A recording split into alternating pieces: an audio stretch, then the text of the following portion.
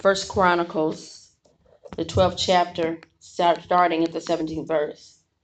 And it says, And David went out to meet them, and answered and said unto them, If ye be come peaceably unto me to help me, my heart shall be knit unto you. But if ye be come to betray me to my enemies, seeing that there is no wrong in my hands, the Lord God of our fathers look thereon and rebuke it. Then the Spirit came upon Amzai, who was chief of captains, and he said, Thine are we, David, and on thy side, thou son of Jesse. Peace, peace be unto thee, and peace be unto thy helpers, for thy God helpeth thee. Then David received them and made them captains of the band. Is that what your word reads this morning? You may be seated. This is a story of how David's army grew, the mighty men of David.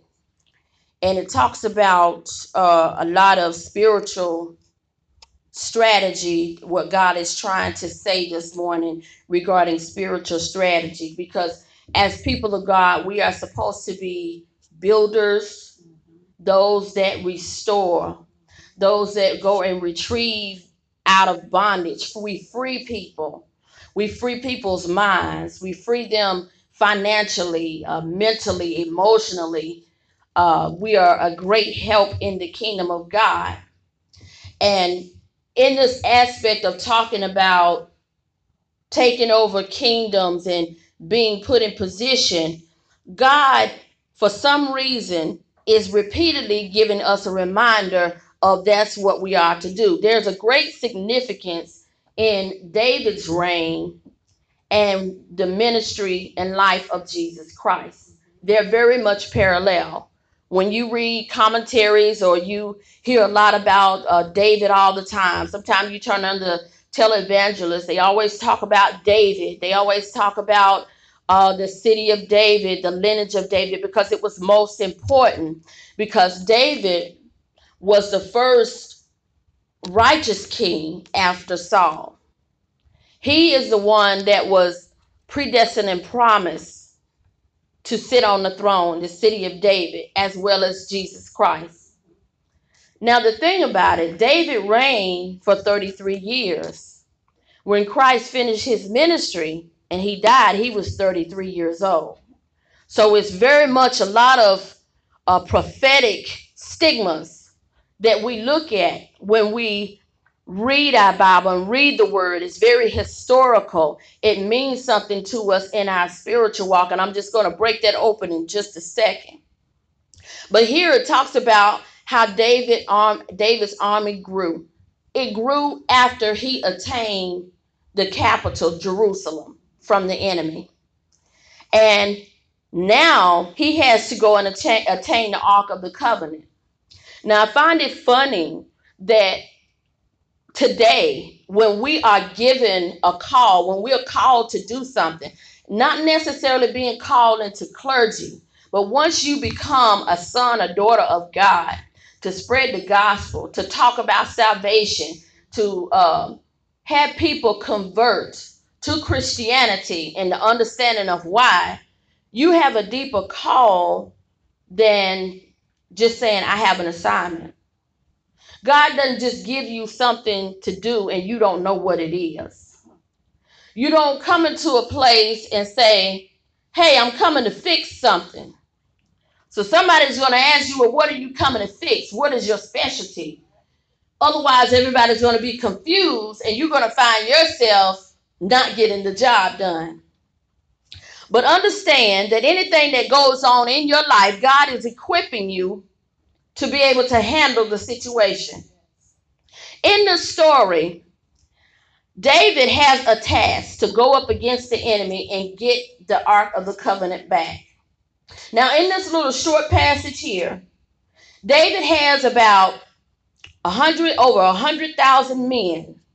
And out of all of the 100,000 men, each one of those men had a skill.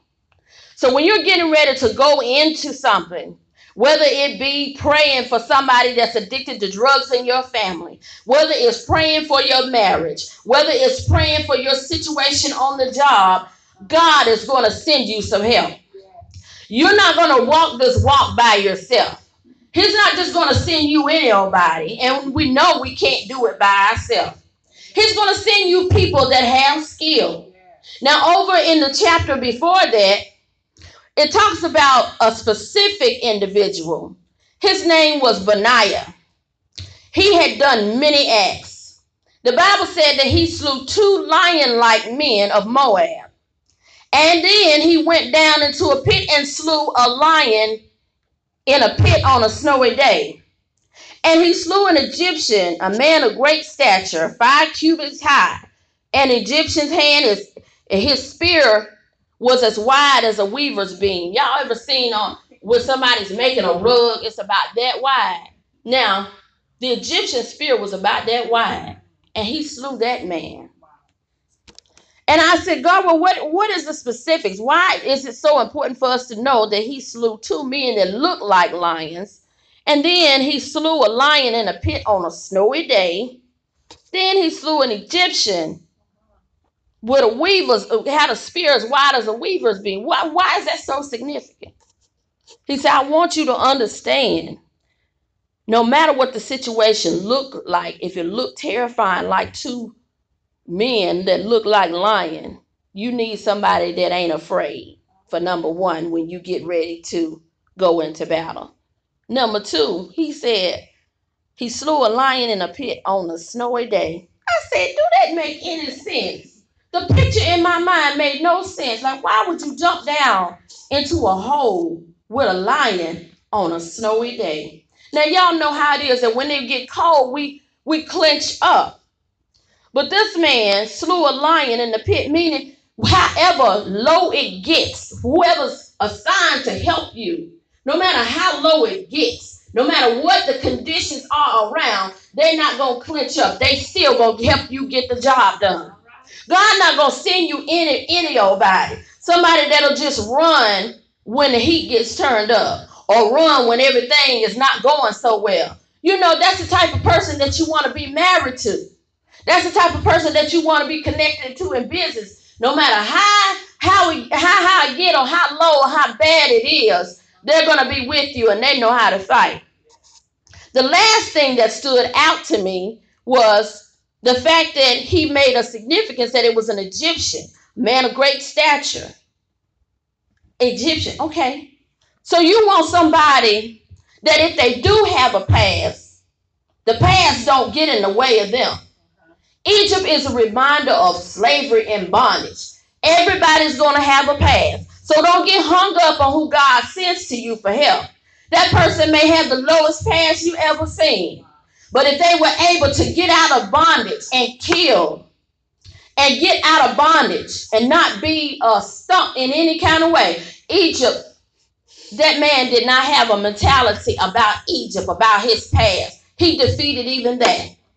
So if a person can be valiant in conquering over bondage, and they can fight fiercely when it gets scary, when things don't look so good, and it don't matter what conditions or what things look like, because there are some people that have gone in business and they've had a partner to tell them, this don't look so good. I think you ought to give this up and try a new idea. Or you might have a prayer partner at that time. They might be praying for you. Well, you just might as well just count this as a loss. God wants us to win. He will give you what you need to win. And so over in the beginning, David had all of these men amongst him. He probably couldn't even see their faces from here to the other side of Cherry Road. It was hundreds of thousands of men. But David was not naive to know that all of y'all are not really for me. I understand this. But David did not waste time in bringing certain ones that he felt like was suspicious. He didn't have time for that. And when it's time for you to go into spiritual warfare, you don't have time to go down and chase down every little piece of gossip that's about you, or chase down or be worried about every threat or attack that's against you. He gave it to the hands of the Lord. He said, seeing that there is no wrong in my hands. God of our fathers looked thereon and rebuked it. He said, whoever, whatever, let God deal with you. And God wants you to have clean hands in a battle. He don't want you to get down and dirty with the rest of them. You don't have to do that. You ever seen anybody that just, it's amazing how if he wants you to be dressed in white and get out there and do battle, but he'll still keep you clean. The word of God, David was the one that said, vengeance is mine, said the Lord. He wanted to, in Psalm, if you go back and read in Psalm, David wanted to kill somebody. He even cursed their inheritance. He even cursed their whole lineage, say, blot them all out. David was mad. But he learned that vengeance belongs to the Lord. So don't get so upset when somebody talking or working against you. He said the Lord God rebukes it thereon. And then after he said that, the Spirit came upon one of the men, and he said, thine are we, David, and we're on your side, thy son of Jesse. You will get a confirmation. God will comfort you. He said, I'll send you a comforter, that I am with you, even if it's out of the mouth of somebody in the crowd. I doubt that David even knew this man, but he got the confirmation from the Spirit. The Spirit of the Lord came upon this man to give him confirmation. So in your battle, God will give you confirmation for the fight. This is so much parallel to the life of Jesus Christ, considering that he lived on this earth for only 33 years, the same number of years that David reigned over Judah.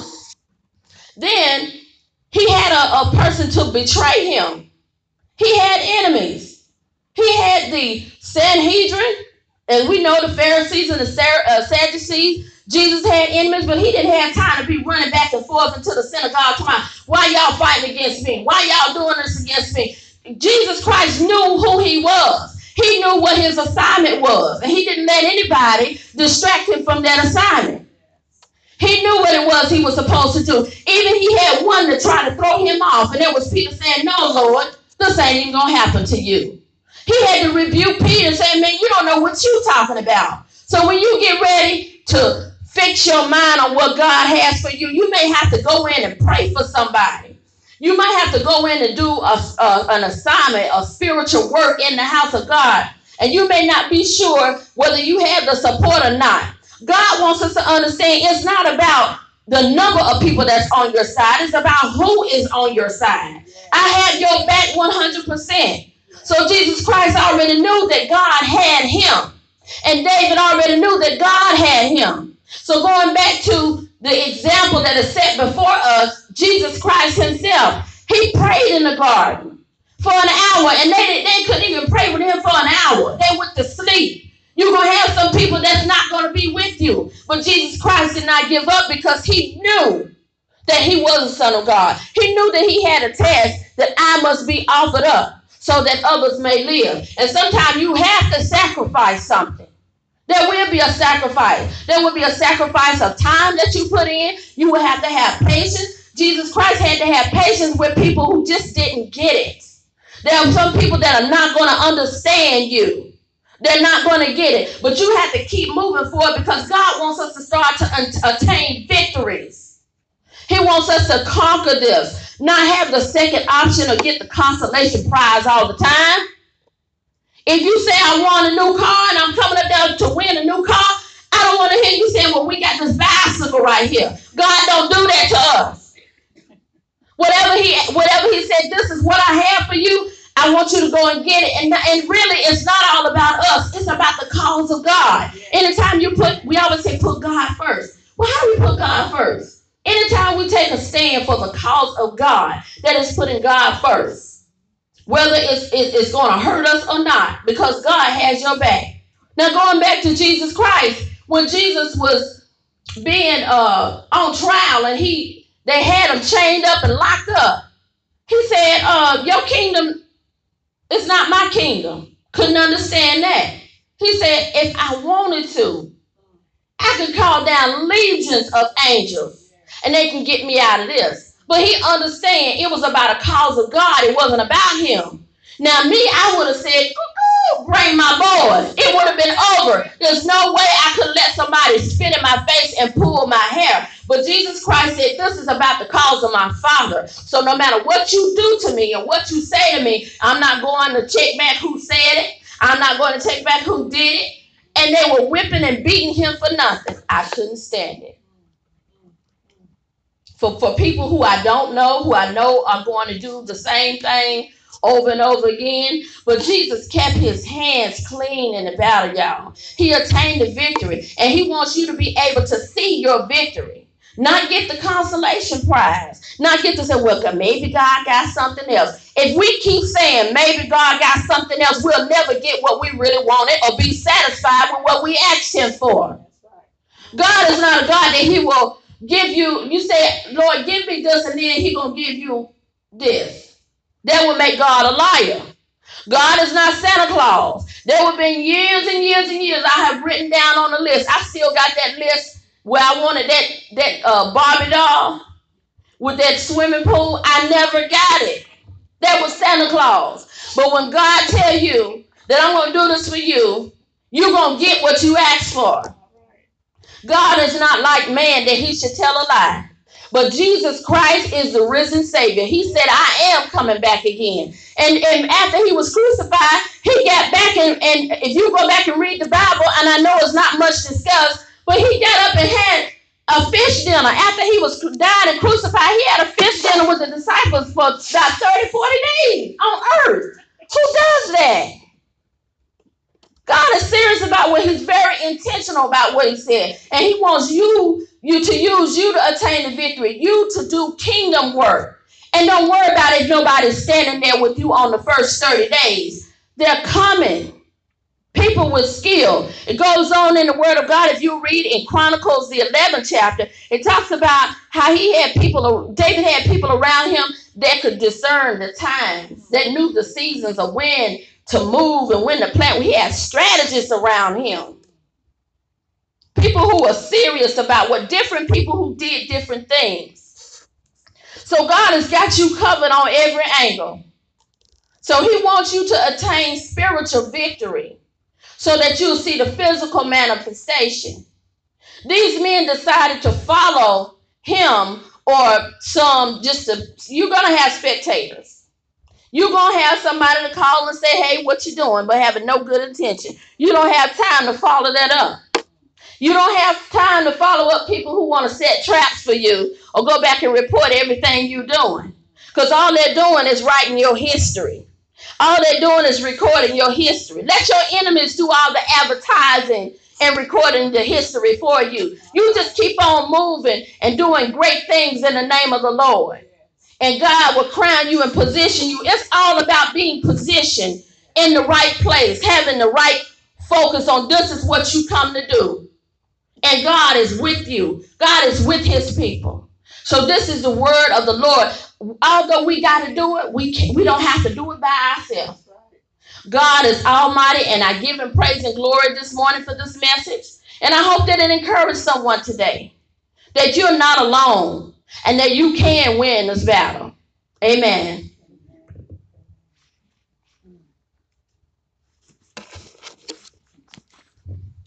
And if there is anyone, I'm going to do an altar call that needs confirmation, that needs to know that the Lord is with you,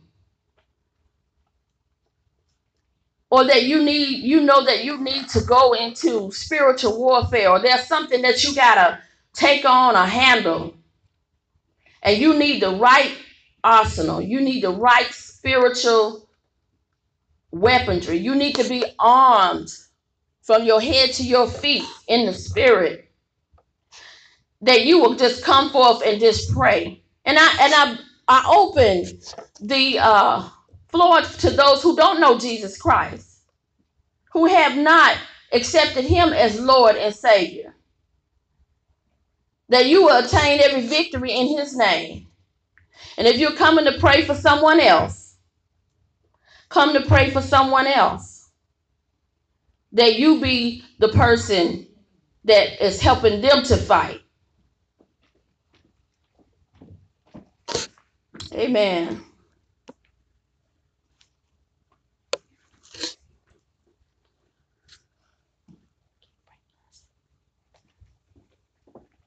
I'm going to ask Deacon Austin to pray for us this morning.